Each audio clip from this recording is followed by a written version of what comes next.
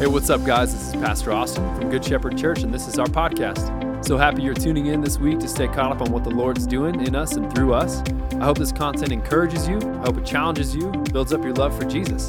Hope you enjoy the message. We love you. So the fire's kind of crazy, huh? Did you notice the smoke this morning when you came? I want to put a positive spin on that, okay? Anytime you read in Scripture where smoke filled the temple, it was a good thing. So I'm anticipating good things today because this place is smoky, okay?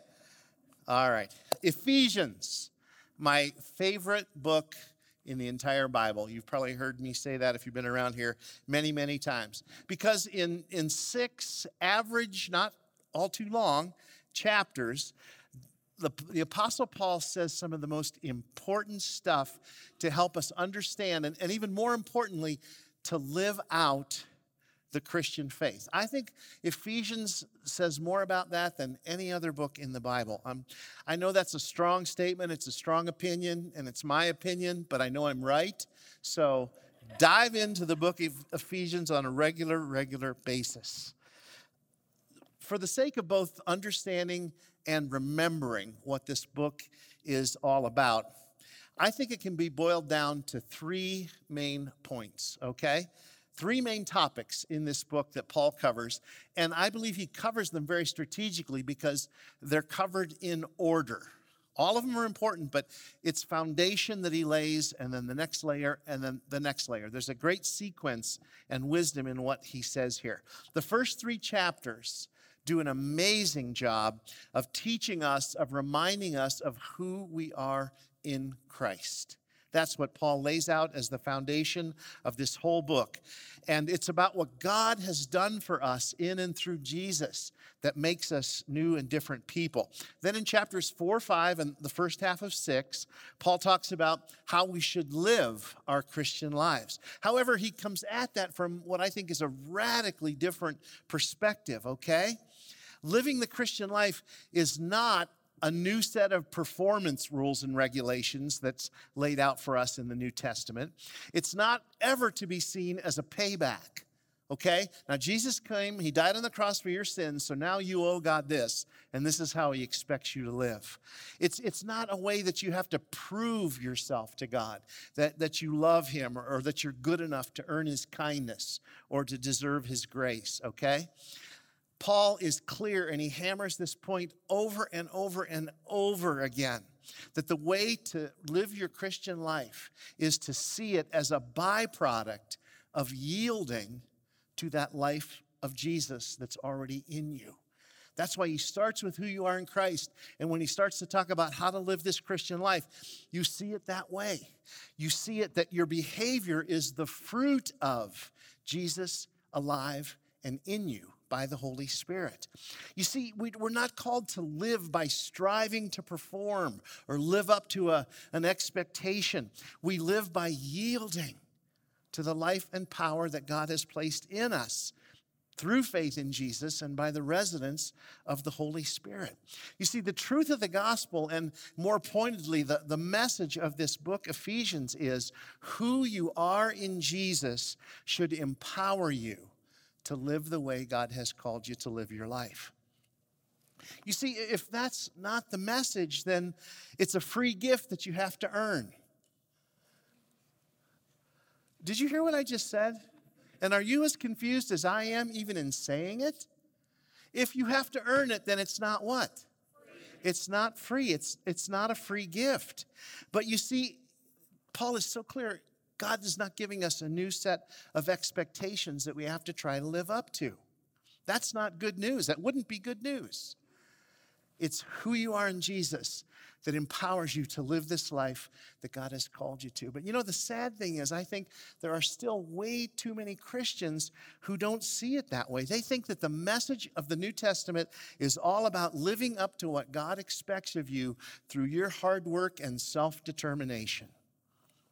You see, the wonderfully freeing good news, though, of this book is you are never going to be able to live a victorious, obedient life apart from Jesus living that life through you. and Jesus being the one to empower you to live in that victory. He's got to be the source of life and victory and living out this walk that we're called to. Well, today's message shifts to the third topic in this letter, okay?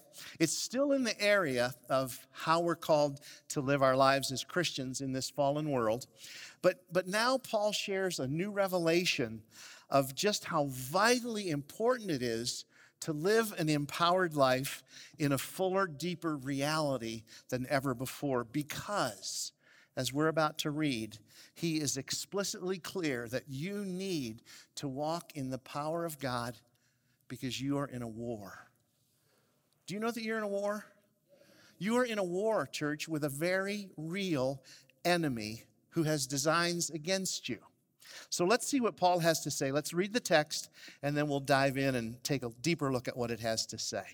I'm starting in Ephesians 6, verse 10. Finally, be strong in the Lord and in the strength of his might. Put on the full armor of God so that you will be able to stand firm against the schemes of the devil. For our struggle is not against flesh and blood, but against the rulers, against the powers, against the world forces of this darkness, against the spiritual forces of wickedness in the heavenly places. Therefore, take up the full armor of God so that you will be able to resist in the evil day. And having done everything to stand firm therefore. Now, before we start unpacking those verses, I did think of something else. There's an even easier way to remember what this book is all about, okay? There was a Chinese pastor and theologian back in the 1930s and 40s whose name was Watchman Nee. And Watchman Nee wrote a book on Ephesians. I think it was a 70-some page book. It wasn't long. It was pretty concise. But Watchman Nee boiled this book down to 3 words. How many of you have the ability to remember 3 words? Good. If you didn't raise your hand, we will pray for you after the service because I am confident that God wants to give you that ability. All right. Here are the 3 words. Sit, walk, stand. Say those with me. Sit, walk, stand. Say them out loud with me.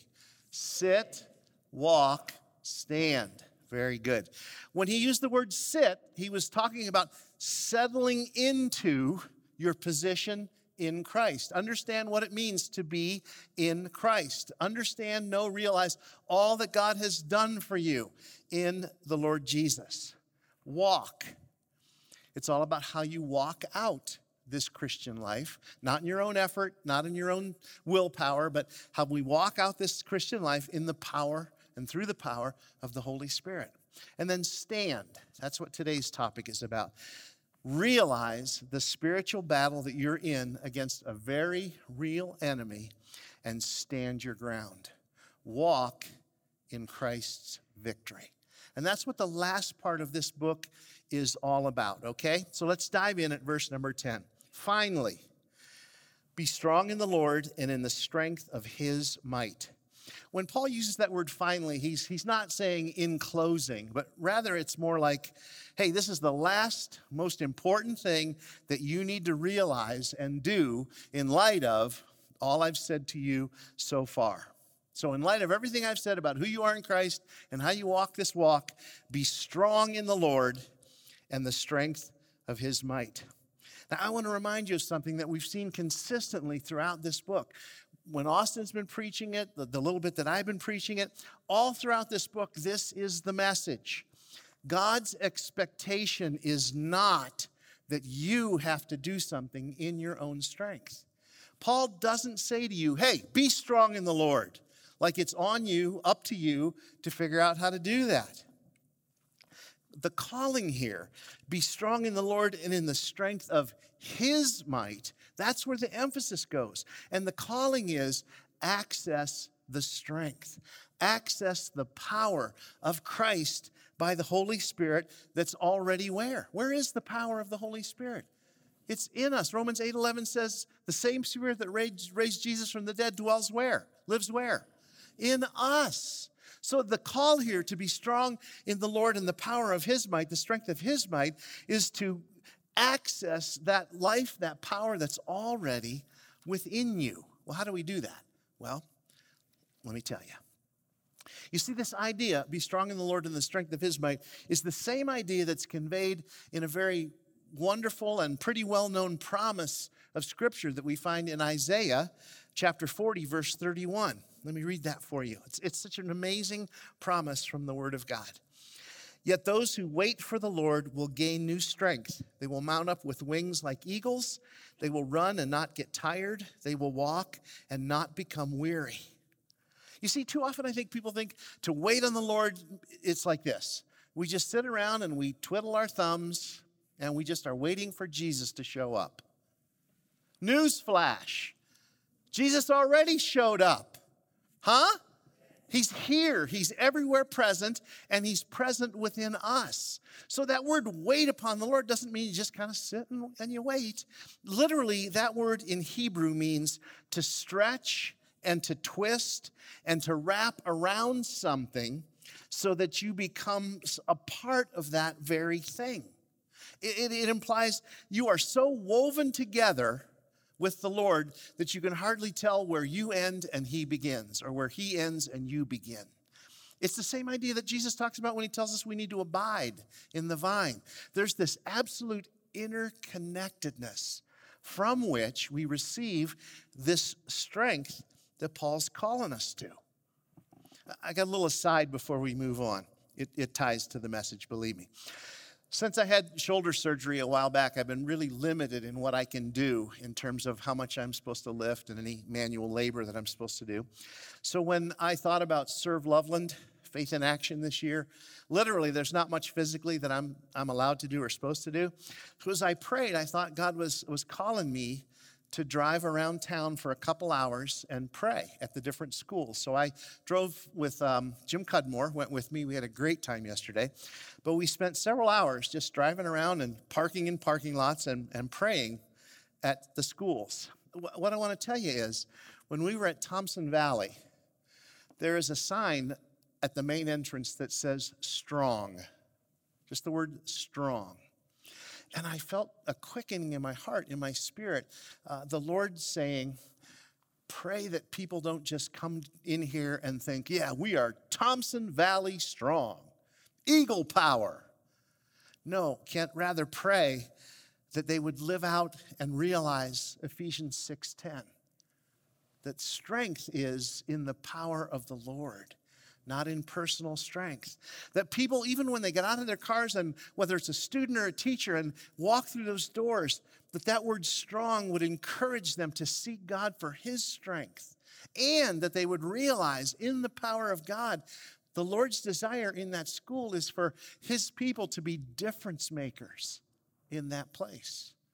Now, it happened at Thompson Valley, but I want to say this morning, I believe that's God's heart for every student, every teacher, every administrator in all of our schools. That in this new school year, whatever it's going to look like, that we have a new paradigm shift. We're not just going to teach kids. We're not just going to get an education. We should be going to be difference makers in those schools. Wow, that's a big order. Yeah, we're going to need the power of God to do that, aren't we? Absolutely. But that's what I felt so strongly in my heart. God wants this to be a year where in the strength of the Lord, we make differences in those places. All right. Finally, be strong in the Lord and in the strength of his might. Put on the full armor of God so that you will be able to stand firm against the schemes of the devil. Now, next week, Austin's going to start talking about the armor of God. So I'm not going to steal any of his thunder today, but you need to come because understanding how to walk in the strength of the Lord and his power has a lot to do with understanding what that armor is all about. So come back next week so you can have a greater understanding and a greater ability to appropriate what God has given us here in this next powerful portion of Scripture.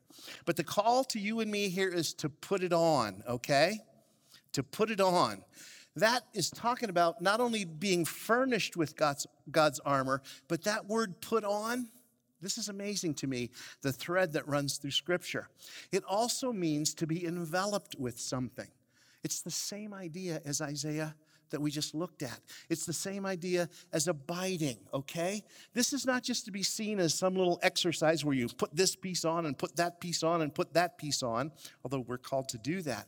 It's this idea of just being so enmeshed with this power of God, this provision of God in our lives to help us walk in his victory. The armor of God is a perfect fit. It's a natural fit. Well, it's a supernatural fit, but it's the thing that gives us strength and is our strength. Don't ever see this as something you have to do. See it as a resource that God has given us and wants to continue to give us. In other words, it's already been given to you. It's yours for the taking. Amen? It's yours. I'm going to skip verse 12 for a moment. We'll come back to it. So let's keep reading. Finally, be strong in the Lord and the strength of his might. Put on the full armor of God so that you will be able to stand firm against the schemes of the devil. Therefore, take up the full armor of God so that you will be able to resist in the evil day. And having done everything to stand firm therefore. Now, if you notice that therefore, and you're asking the question, what is the therefore?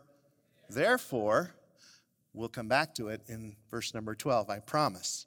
But what I want to drive home here is, it almost sounds like Paul is repeating what he already said. He's sounding a little bit redundant. Put on the armor of God so that you can stand firm against the schemes of the devil. And then he says, take up the armor of God.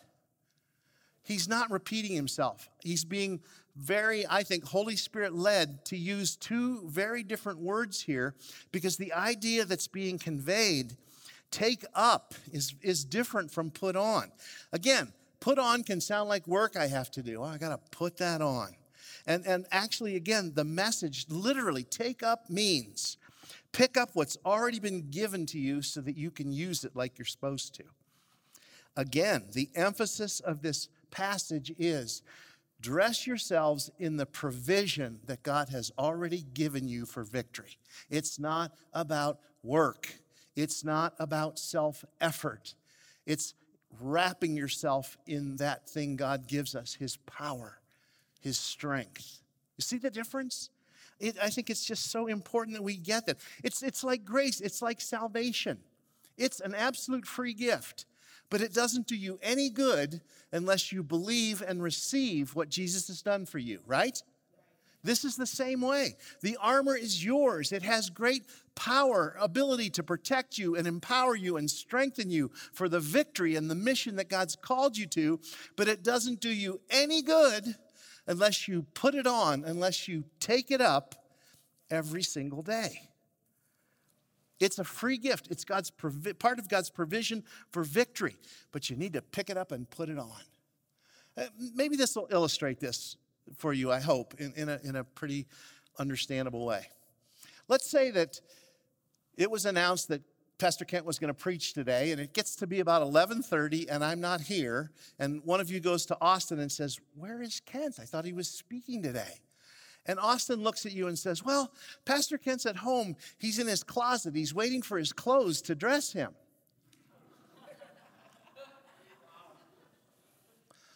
Number one, you'd probably ask Austin never to have me speak again. But you see how ridiculous that is? My clothes are never going to dress me. And yet my clothes are a provision. I didn't have to make one of them. I didn't put one stitch in one piece of clothing that I have. I paid for some of them. That's where the analogy breaks down a little bit. But many of them were birthday presents and Christmas presents. It's the same way with this armor. It's something God has given you. But if you expect it to just kind of pop on you all by itself, you are sadly mistaken. So the lion's share of the work has been done by God. But we have to put it on. We have to take it up. Last thing I want you to notice before we go to verse number 12. Be strong in the Lord, the strength of his might. Put on the full armor of God so that you may be able to stand firm against the schemes of the devil. Therefore, take up the full armor of God so that you will be able to resist in the evil day. Having done everything to stand firm therefore. First of all, resisting the devil and his schemes is God's will and desire for our lives. He wants to empower us to be able to do that. And he's equipped us with armor and other power gifts to do so. But ultimately, okay? Ultimately, his desire, his plan, his purpose is to do more than resist. We're not just to resist. That's kind of a picture of I'm standing against this onslaught of wind and I'm doing everything I can not to have to backpedal and retreat. That's not the picture here. 3 times in this little passage, we are told to do what? To stand firm. And again, it's not that picture of dig in and hope that you don't fall backwards. It's a call to do so much more than just hold your ground. It's a reminder to hold the position that you have in Jesus. And guess what? Jesus has already won the victory for you and me. That's what we need to stand firm in. Stand firm in the victory that is already ours. Do the math. Jesus has won the victory. We are in Jesus. Therefore, we have the victory. Now, you need to understand this, okay? I don't want that to sound pie in the sky or you're not dealing with reality there, Kent. When I talk about standing in the victory, we are either standing in that victory in this moment or we are standing firm believing that eventually the victory will be ours. And that is a promise from God's word. The victory may not appear instantaneously, but the victory will be ours. We have a saying around here that we've said for a lot of years. Life is hard. God is good. Don't quit. We win. We may not win instantly, okay? But eventually, Christ's victory will be totally and completely ours.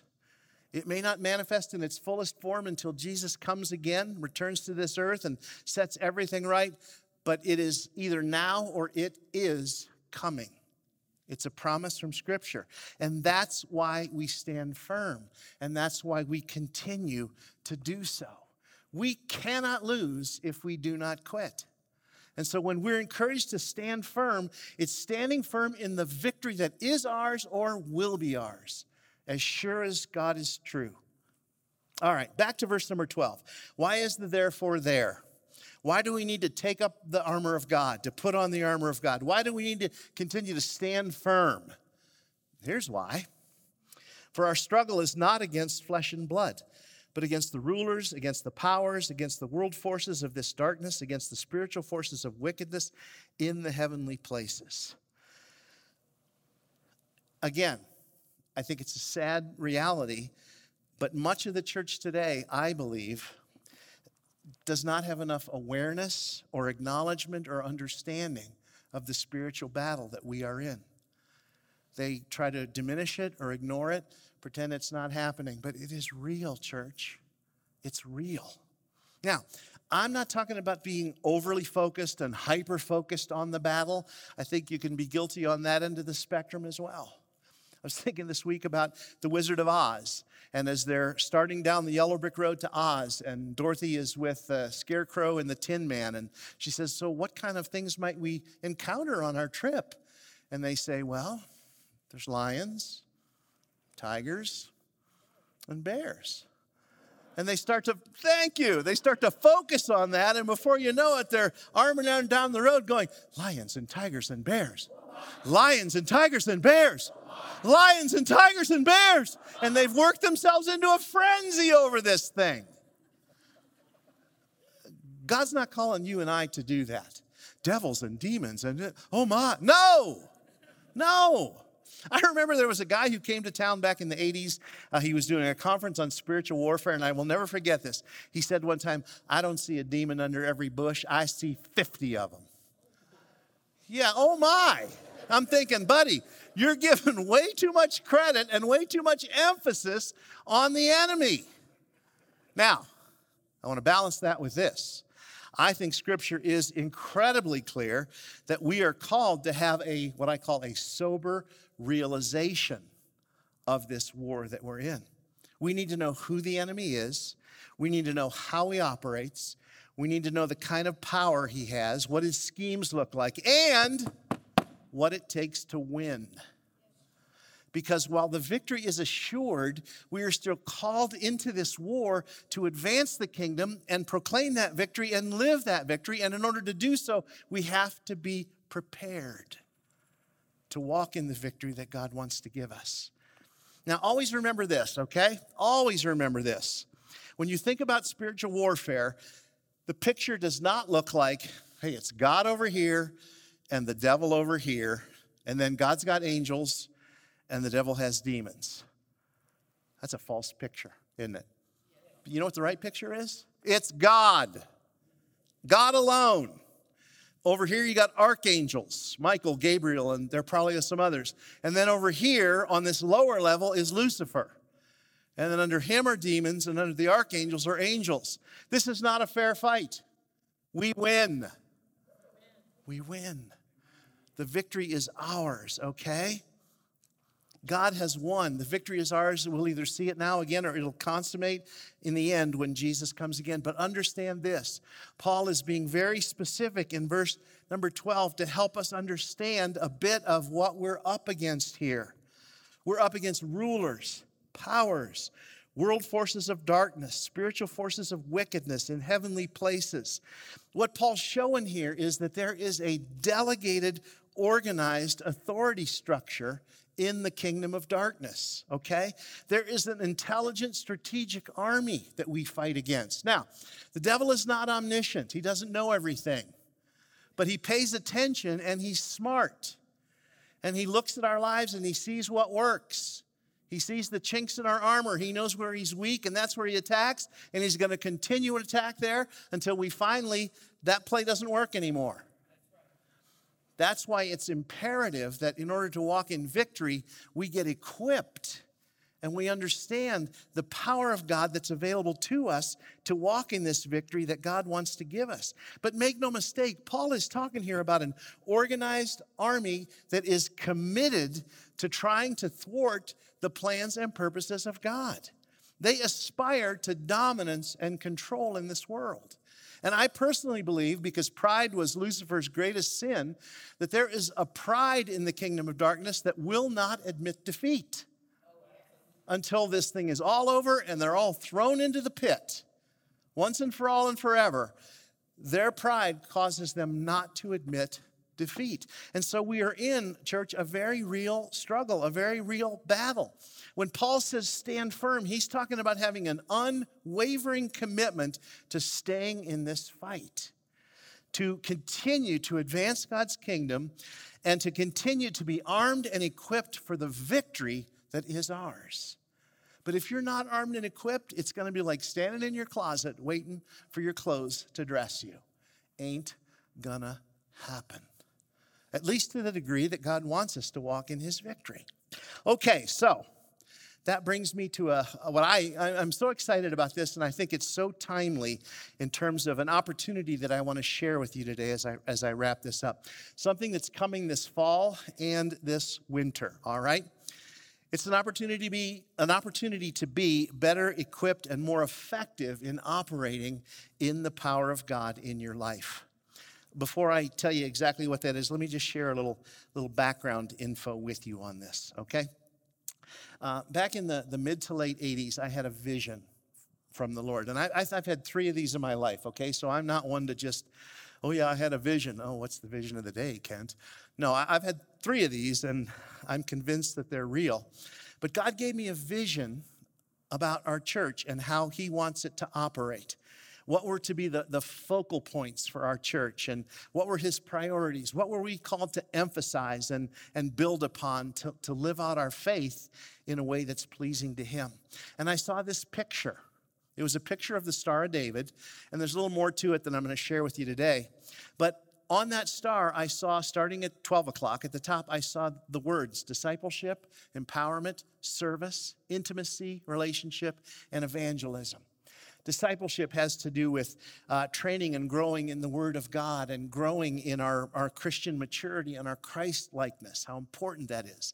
Empowerment is talking about functioning, walking in the power of God so that we are walking in victory in this spiritual war that we're in.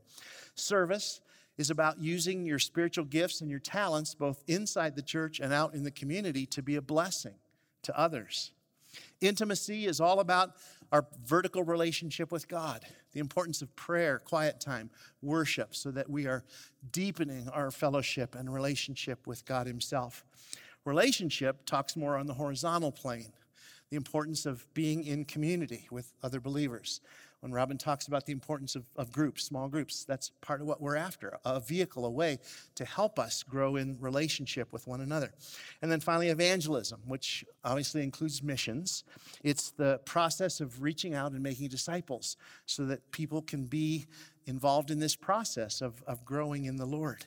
Well, I didn't realize it at the time, but if you start at the top and go around that circle, the first letter of each of those words spells the word desire.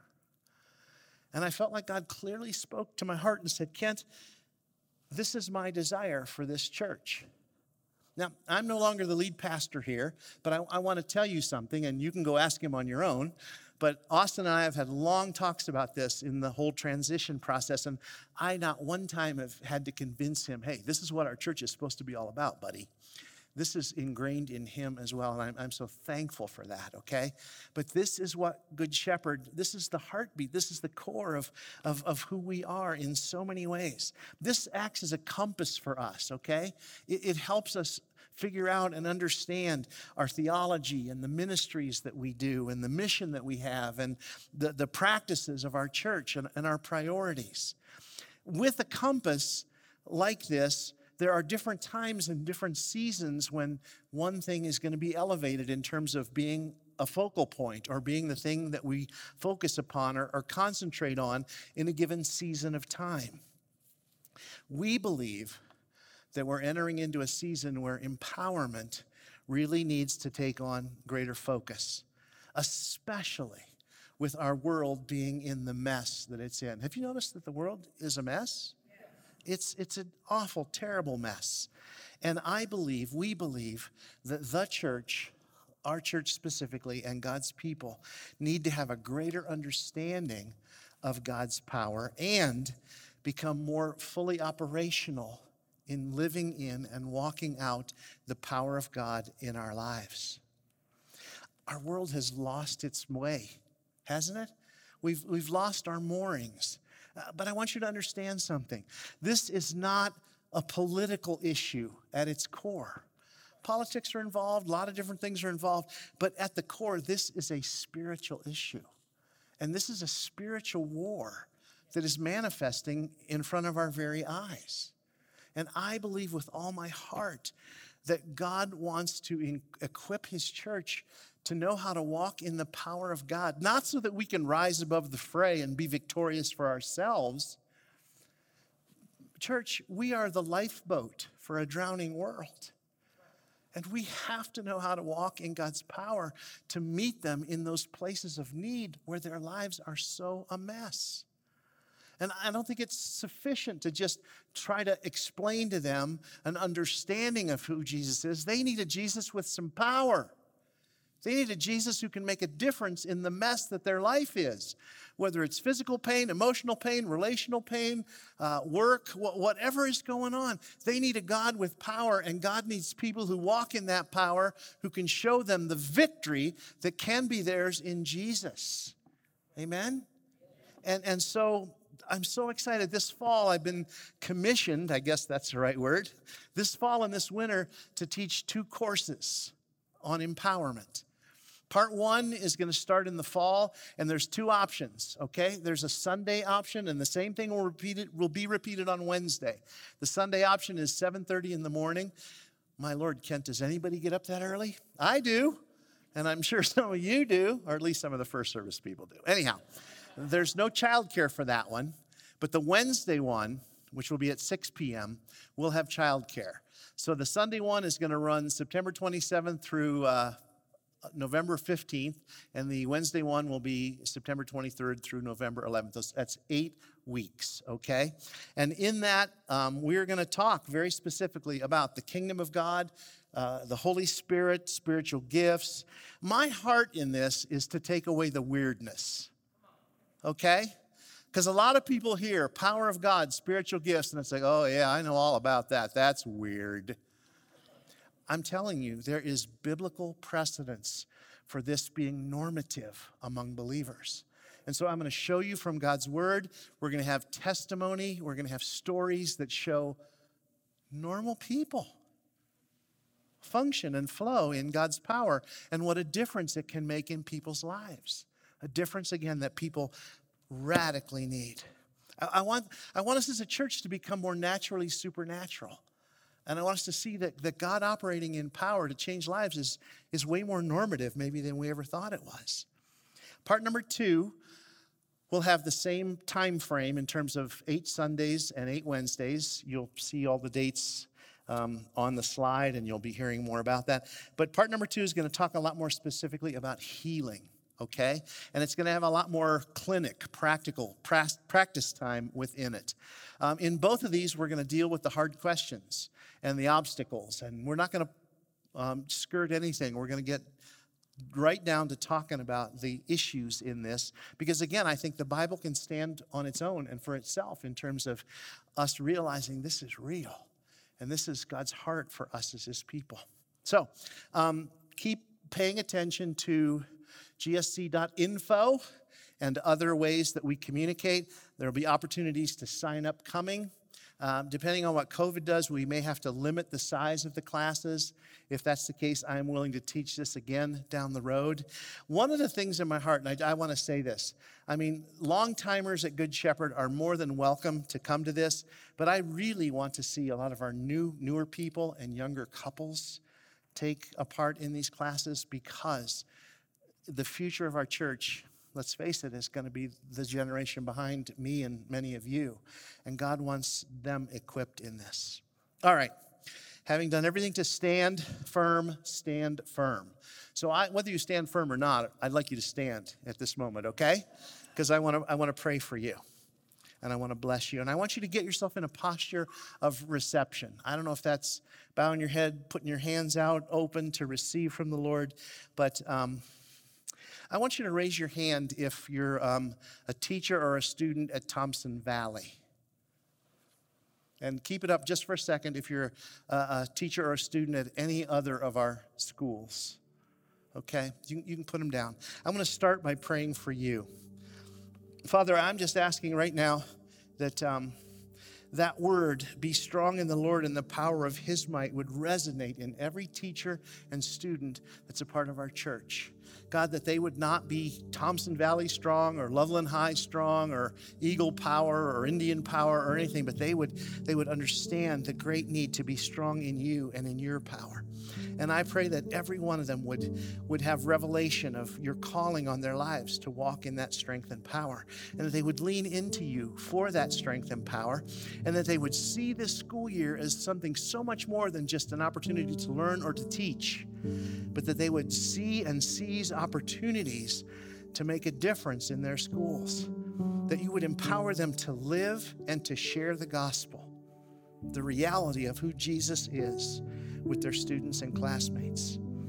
I pray that, Lord, for every person in this place that is involved in the community somewhere, that you would give us a humble boldness, that we would walk in great humility, but that we would be bold to declare the truth of the gospel, and that as we are trained and equipped to walk in more of the power of God, that we would not be timid or shy in terms of praying for people, talking to them about their issues, not because we got something, but because you're something in us, and you are the answer to their needs.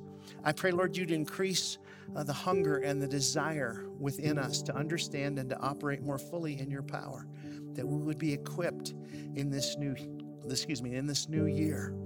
And anything that stands in the way that says, oh, that's weird, that's not for me, that you would melt that away, and our hearts would be open to all that you have for us. Help us with fear, with apprehension, with the roadblocks that the enemy would want to put up. And Lord, finally, I pray for people today who are here, who are in a battle, who are in a hard spot, and they feel like it's all they can do to stand. Would you come and pour out grace upon their lives, and would you give them courage to believe and receive the victory that you have for them? Would you manifest that victory soon? Or would you give them great grace to stand firm, waiting for the victory that is theirs? Thank you, God, for your goodness today, for this exciting season that we're entering into, learning more about and operating more fully and efficiently in your power. Lord, we're not doing this for us. We're doing this to be more effective for the kingdom's sake, for Jesus' sake, for the sake of the gospel. In his name we pray. Amen.